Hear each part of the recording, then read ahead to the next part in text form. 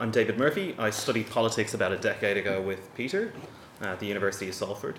In the intervening time, I worked for BBC News in London as a newsreader and announcer at a radio station in Melbourne. But I've continued to read alternative economic theory and remained endlessly fascinated by the structural forces acting in broadly comparable ways on the housing market and on the working poor who attempt to navigate this labyrinthine construct in each of the jurisdictions in which I've lived. So we're here to talk about the triumph of liberalism and the challenge to Marxist theory. I could talk about the promise of liberalism in 18th century Ireland and the failed revolutionary effort by the United Irishmen led by Wolfe Tone. I could talk about the effect of the union with Britain on the industrialisation of Ireland and Marx's views on the destruction of the Irish industry and poor governance, which he said would lead to either ruin or revolution.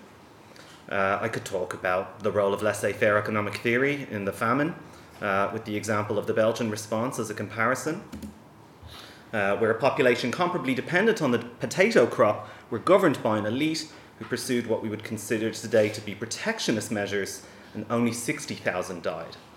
Only 60,000. The rise of the Land League and the hatred of the rentier, failed attempts by Liberal Prime Minister William Gladstone to resolve the Irish question. I could talk about those too. The 1913 lockout of Dublin workers and Jim Larkin, which later became the subject of Ireland's only epic novel, Strumpet City, which I would totally recommend. I could also talk about the socialist James Connolly, shot in a wheelchair in Kilmainham Jail for his role in the 1916 Easter Rising, the failure of Republican forces to win the Civil War or to set the agenda for the priorities of the new state. I could talk about the construction of the family as the basic unit of social life in the aftermath of the Civil War, most other collective institutions undermined or destroyed. The substitution of the church for the former colonial oppressor, and the fracturing of nationalism along class lines. But I'm not going to talk about any of that. I'm going to try and stay in the present and discuss the challenges we face today while acknowledging very loud echoes from the past. As those of you who have already met me know, I've been writing a manuscript on the Irish housing crisis for the last year, the working title of which is Ballymun by Bicycle. Ballymun is where I grew up and has since been demolished, having been built in 1966 and months later declared Ireland's worst planning disaster. There were curious and intelligent people in Ballymun, as in every working class community. However, vanishingly few of our number had the opportunity to go to university and examine the forces that govern our lives with the analytical tools of Marx, Hegel, or even Friedrich von Hayek. Books about Ballymun, such as The Mun by Lynn Connolly, portray the town as having an exceptional community spirit in the face of adversity. Lynn, A Story of Prostitution, written with the feminist June Levine, focused on the story of a Ballymun sex worker caught up in a famous murder case. In a country which was ignorant of the perils of sex work, the perpetrator was Lynn's partner and pimp, John Cullen. The story shocked 1980s Ireland and provoked demonstrations. Lynn testified in the case and remains in hiding in Britain to this day.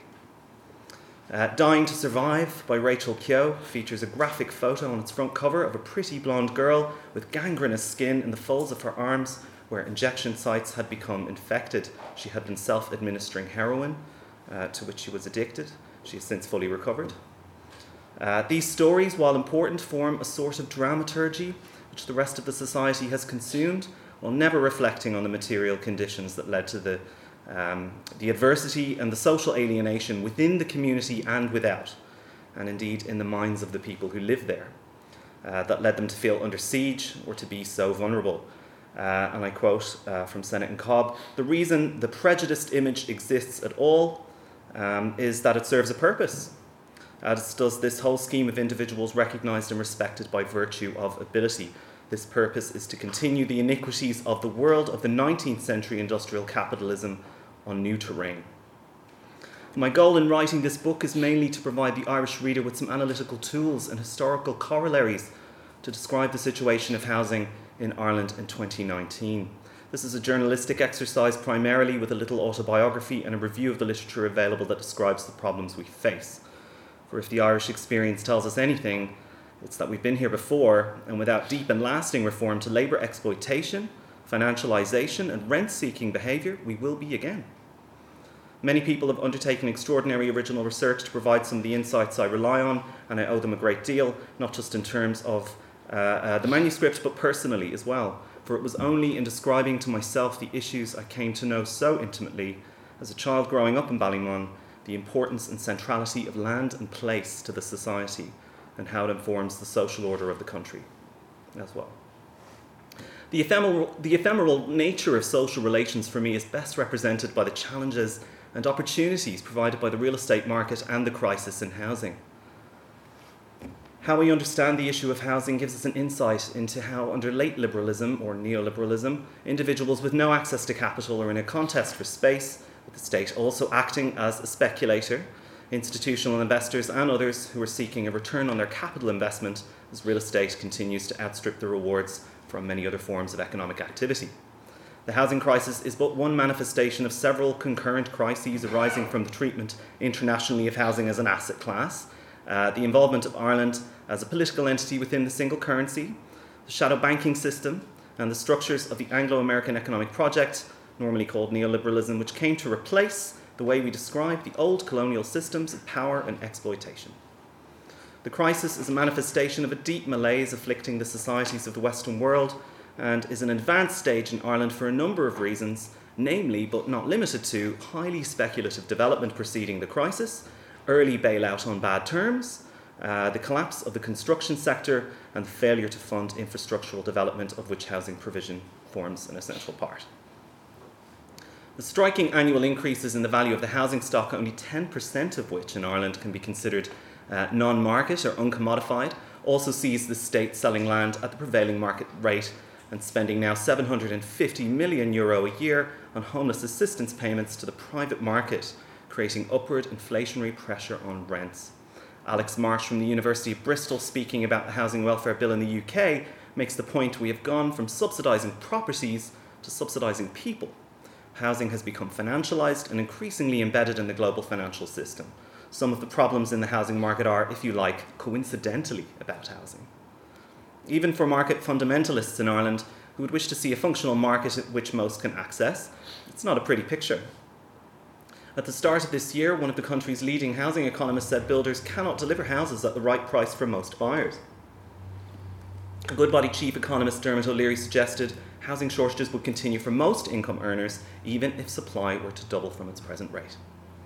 As foreign capital competes for sites with local buyers, spiralling building costs and booming land prices have pushed the average price across the country to €237,000.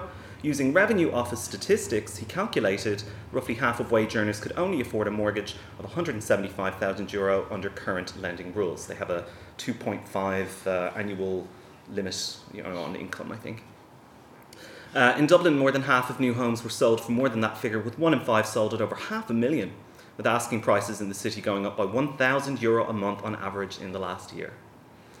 Dr. Rory Hearn from the University of Maynooth makes the point that this is not a miscalculation or an unpleasant side effect of government policy. It's very important to them that this should happen. The housing crisis has also been, this is a quote from Rory Hearn.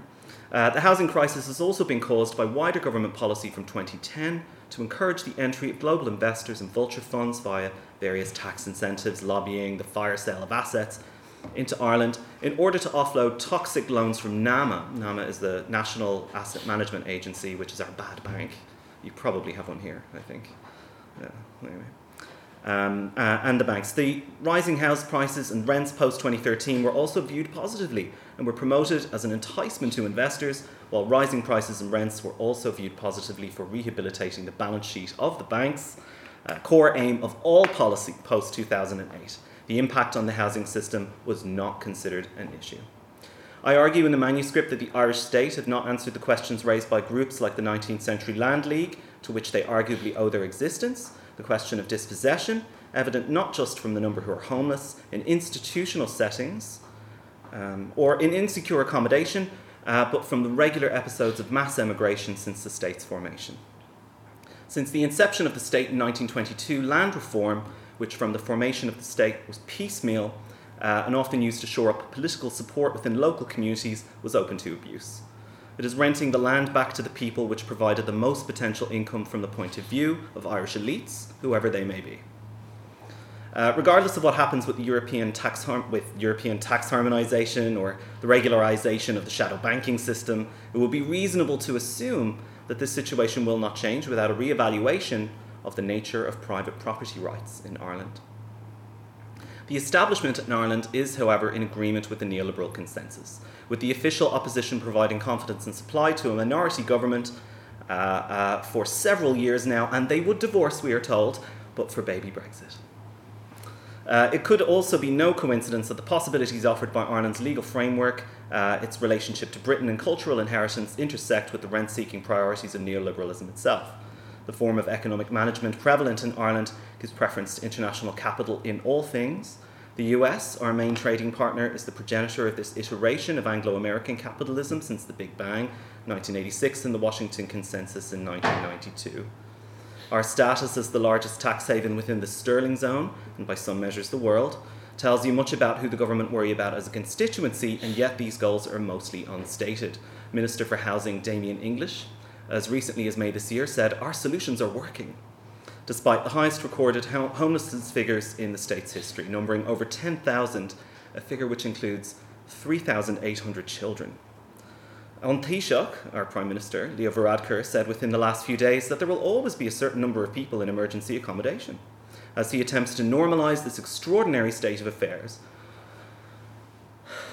In a society where many are quite comfortable and willing to believe news that is consistent with their experience of life, this achieves a status of the permanent lie. Writing in The Origins of Totalitarianism, Hannah Arendt describes this phenomenon as the result of a consistent and total substitution of lies for factual truth. Is not that the lie will now be accepted as truth and the truth be defamed as a lie, but the sense by which we take our bearings in the real world, and the category of truth versus falsehood is among the mental means to this end is being destroyed. So what we are left with is a working class in Ireland who experience a gap between cultural goals and institutional means, as home ownership is still seen as the ideal and an important class marker. The failure to achieve this in these circumstances is therefore easily framed as a personal failure. As Stephen Lukes put it, the dominant ideology works its magic by persuading subordinate groups to believe actively in the values that explain and justify their own subordination. Or to return to Senator Cobb, who described how this dynamic is self-reinforcing, the search for respect is thwarted. The individual feels personally responsible for the failure, and the whole attempt accustoms him to think that to have individual respect, you must have social inequality. As in any place, class in Ireland is a deeply psychological affair and is not always made obvious by material deprivation, though they frequently intersect. A class society, Sartre has remarked, is a society of scarce resources unfairly distributed because some have arbitrary power. The situation here is one where the psychological dimensions of class serve a purpose in legitimating deprivation, unfair allocation of resources, and paltry rewards. Close quote. Since the events of 2008, a paltry reward has all that has been on offer for many in Ireland if you did not leave, as 300,000 of us did. Yet the cultural parameters of success are still broadly the same. Durkheim called this state economic anomie, an internalised shame, which is compounded by neoliberal economic management and its focus on individual attainment, which is ultimately a project about the restoration of upper-class power. They derive their power through the mechanisms of the colonial state, with a laissez-faire approach to economic management rebranded as neoliberalism in the information age, adapted to suit the ends of the tech utopians, rent-seeking financiers, and the privatisation of public goods. The workforce is bifurcated into a core and a periphery with a scant safety net below after a decade of deflation and austerity following the global financial crisis. Workers in finance, tech and pharmaceuticals and the chartered professions are well compensated, while the rest compete for resources, in many ways more like the United States than Europe, particularly with the predominance and spiralling cost of private health insurance. The Irish middle class, though greatly expanded from their humble beginnings in the Dublin civil service, and the professions arguably owe much of their cultural outlook to this generational memory. I probably would say that, so forgive me. Frank O'Connor, writing in 1942, said an author such as Chekhov could write as easily of a princess as of a peasant girl or a merchant's daughter, but in Ireland, the moment a writer raises his eyes from the slums and cabins, he finds nothing but a vicious and ignorant middle class, and for aristocracy, the remnants of an English garrison, alien in religion and education. From such material, he finds it almost impossible to create a picture of life. A realistic literature is clearly impossible. I'm just being very self-indulgent there, I'm sorry. Even for the middle class, though, there is too much of a tendency, Althusser says, to regard different classes of people as living in different worlds. One speaks of alienation of labour, for instance, thinking workers bored by the tedium of the machine, but seldom of the manager bored by pushing papers. Of course, these experiences feel entirely different to the persons involved, but they have the same root cause. To have class differences, you must first have a generator, a common force or structure that divides people up. That is a Seneca quote. I believe that first and foremost, the force is where you live and how much agency you had in the decision as to where that would be. To give you a flavour of where I first consciously found myself, I'll read the first of 3 extracts from the manuscript. In the towns neighbouring Ballymun, Santry, Glasnevin and Finglas, I often went on wild goose chases to find some person or place I wasn't sure existed. I hadn't found a gang for protection, so I learned to line up my bicycle at an angle and bolt out of the lift, through the squat doorless lobby, into the daylight beyond. On my journeys around north inner suburban Dublin, through the sprawling maze of flats, tower blocks and tiny terraced council houses, I raced along swollen arterial roads and smaller empty streets. The bicycle was the perfect vehicle as I took these solitary journeys. Others have written on the subject of Ballymun with an enduring sense of it as a place with a remarkable sense of community. I tend to see it in terms of a shared experience of an institution. At its best, it was like a dreary school where no classes took place, or a prison with day release. Ballymun was a sink estate, starved of funding to make improvements to civic amenities. It had an image problem in the rest of the country, and if you were from there, so did you. The character and physical environment of Ballymun was inseparable from its alienation from the rest of the city. As a child, I crossed an invisible border that demarcated an enclave of poverty amidst the light industry and airport to the north and the inner suburbs of North Dublin to the south. Future-proofed motorways linked with enormous sodium vapour lamps cut through the town like wounds on a skeletal body whose only nourishment came in mean, taxpayer-subsidised rations. On leaving, the air seemed less stale and the colours brighter, incongruent with the sombre grey towers which stood behind the brightly lit embankments. This view from the road was most people's experience of the Ballymun of that time, travelling uninterrupted before pausing at an elaborate roundabout visible from my bedroom window on the 4th storey of an adjacent tower block.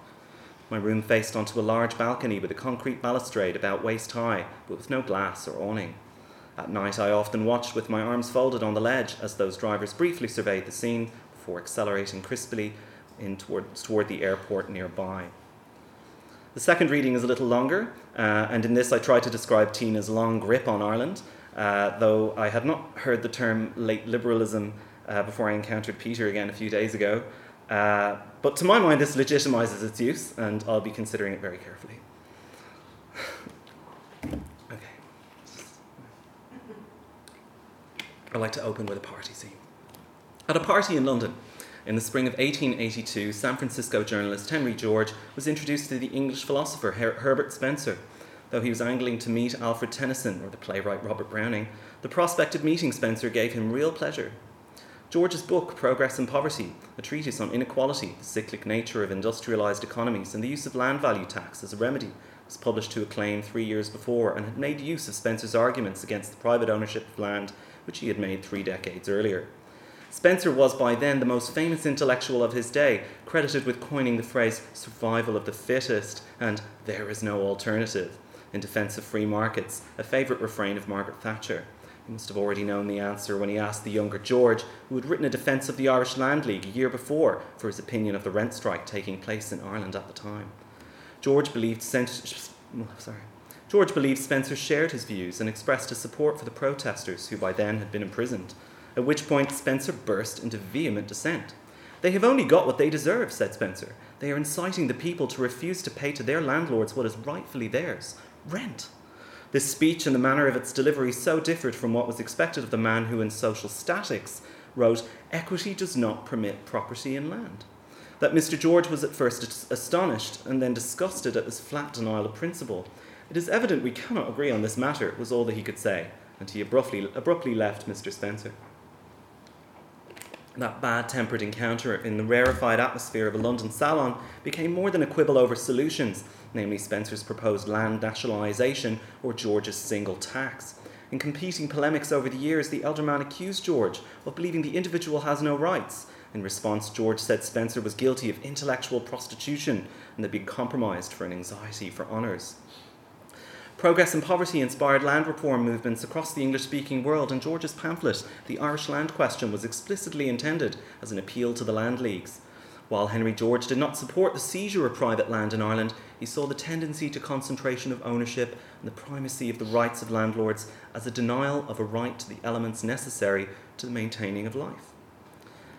Open quote, "Since all the Irish people have the same equal right to live, if they are all in Ireland by the same permission of nature, so that all the rest of them could not justly say to any one of them, 'You have not the same right to live as we have. Therefore we will pitch you out of Ireland into the sea.'"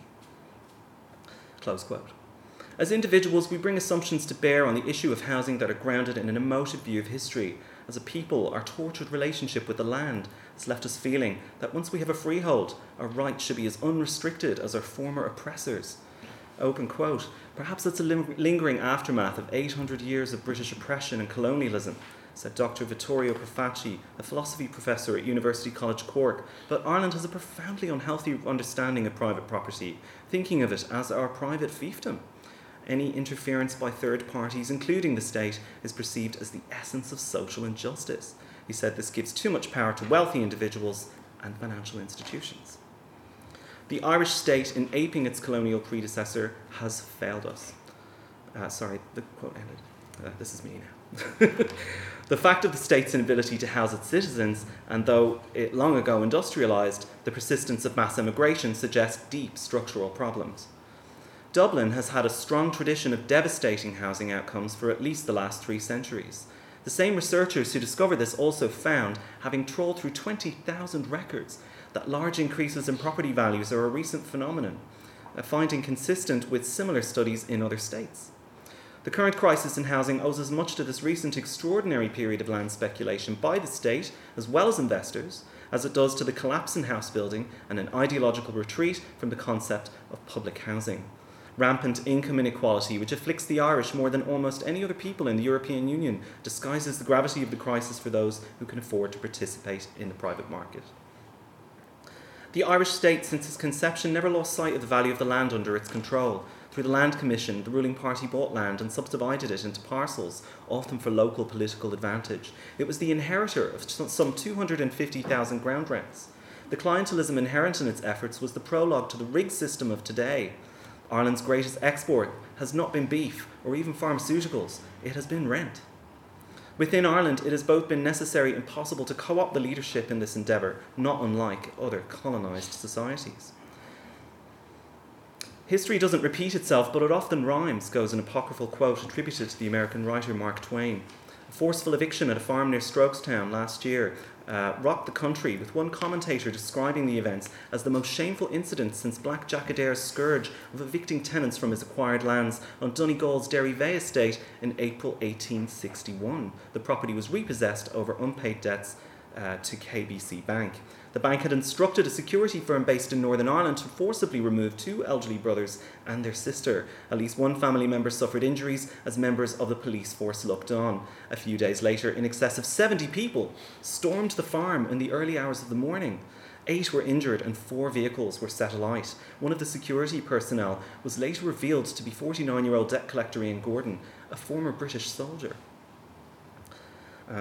The events at Strokestown were an echo from our history and a warning. The dynamic of coercion and reaction framed by violence is a familiar story which, in its reenactment, inflames passions but solves nothing.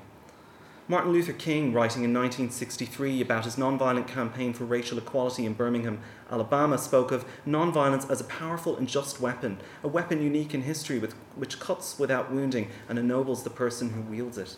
The success of the campaign King describes in Why We Can't Wait was made possible by embracing non-violent cooperation and acknowledging that often opposition comes not only from the conservatives who cling to tradition, but also from the extremist militants who favour neither the old nor the new. The past is not a different country, and we are not bound to it. It is the same country, and we can do things differently. But it is not enough to repudiate the vigilantism of Strokestown and our history of violent reaction without addressing the structural violence of the Irish state and its institutions. The scale of the crisis we face is not limited to the homeless, but the vast number at risk of homelessness. The crisis, which has left 10,000 of our citizens without a home, requires us to stage a showdown with the rentier who in this latest iteration has found new ways to extract resources using the protection of the state to make a few wealthy by exploiting and displacing the rest. Today's crisis is a crisis of social relations which has many faces. It is in our relationship with Europe, our role in international finance, both of which facilitate the tide of capital flowing out of the country since 2008. The bailout which followed revealed the architecture of the crisis, but its foundations were built a long time ago. The ideas that dominate our thinking about land and rights are so old, the names of their authors have receded from memory. In piecing together that fragmented history, we can see that the mistakes of the past are not artifacts of a different era, but a centuries-old problem repackaged for our times. So, what do we do? Alex Marsh from Bristol describes what might be possible within the current set of arrangements.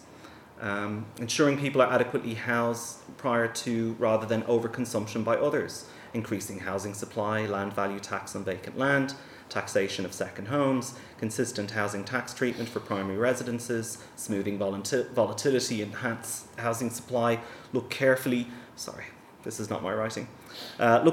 at macro-prudential regulation, extending council tax bans to higher price properties, the list goes on. But I don't think it's enough.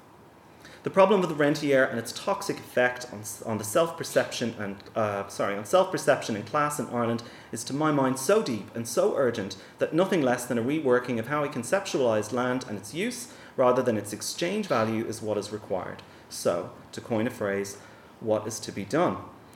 Wholesale decommodification of all land controlled by the state, along with downward pressure on property values so that their inflation remains at zero, could be our starting point. We could achieve this through the implementation of rent controls and the socialisation of the banking system. I'm really dreaming now.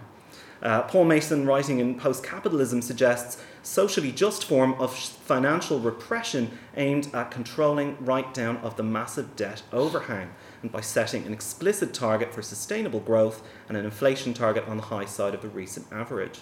Restructure the banking system into a mixture of utilities earning capped profit rates, non-profit local and regional banks, credit unions and peer-to-peer lenders, and a comprehensive state-owned provider of financial services as a lender of last resort.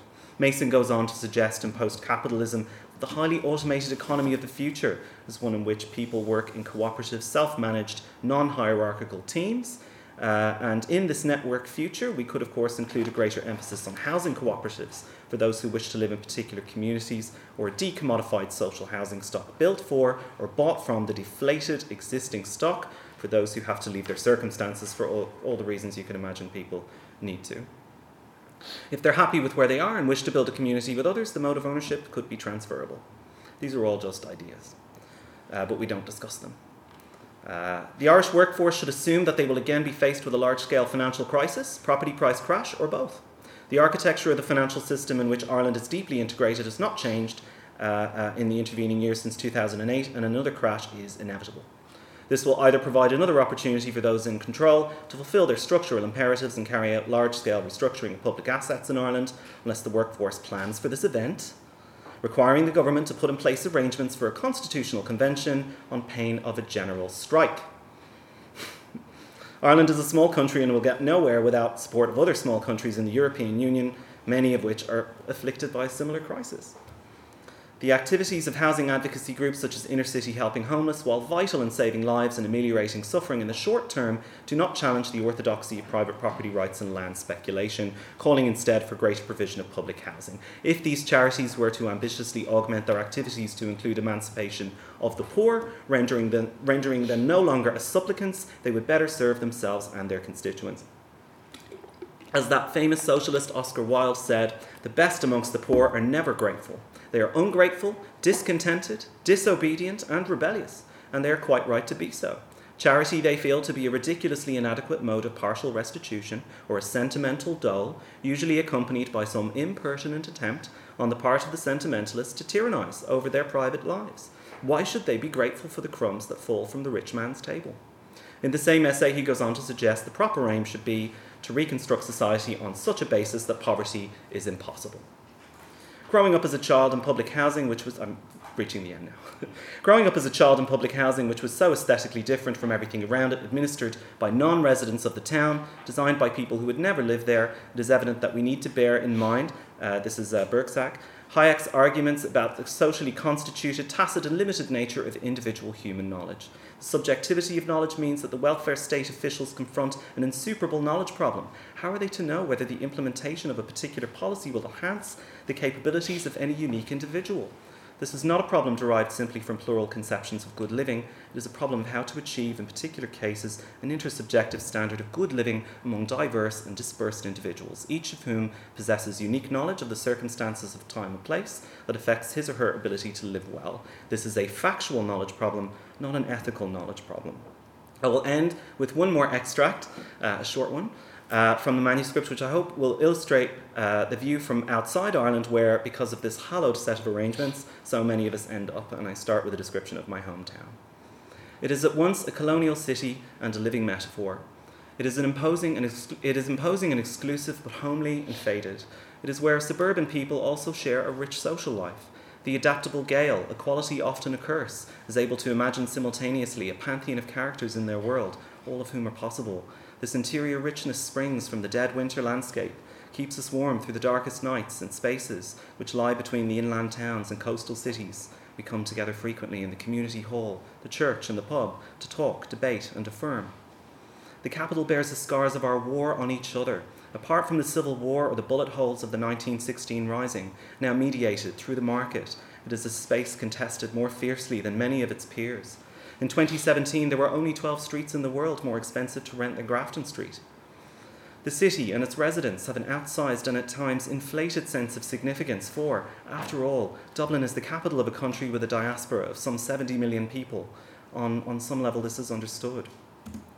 Dublin has soft cultural power as well for our symbolic value and what we represent, our stand against colonialism, our writers, our membership of the European Union, our de jure neutrality, and yet it is a site of avarice where it might have been a beacon of hope for the diaspora who might one day see Ireland as a place where at last they could have stayed.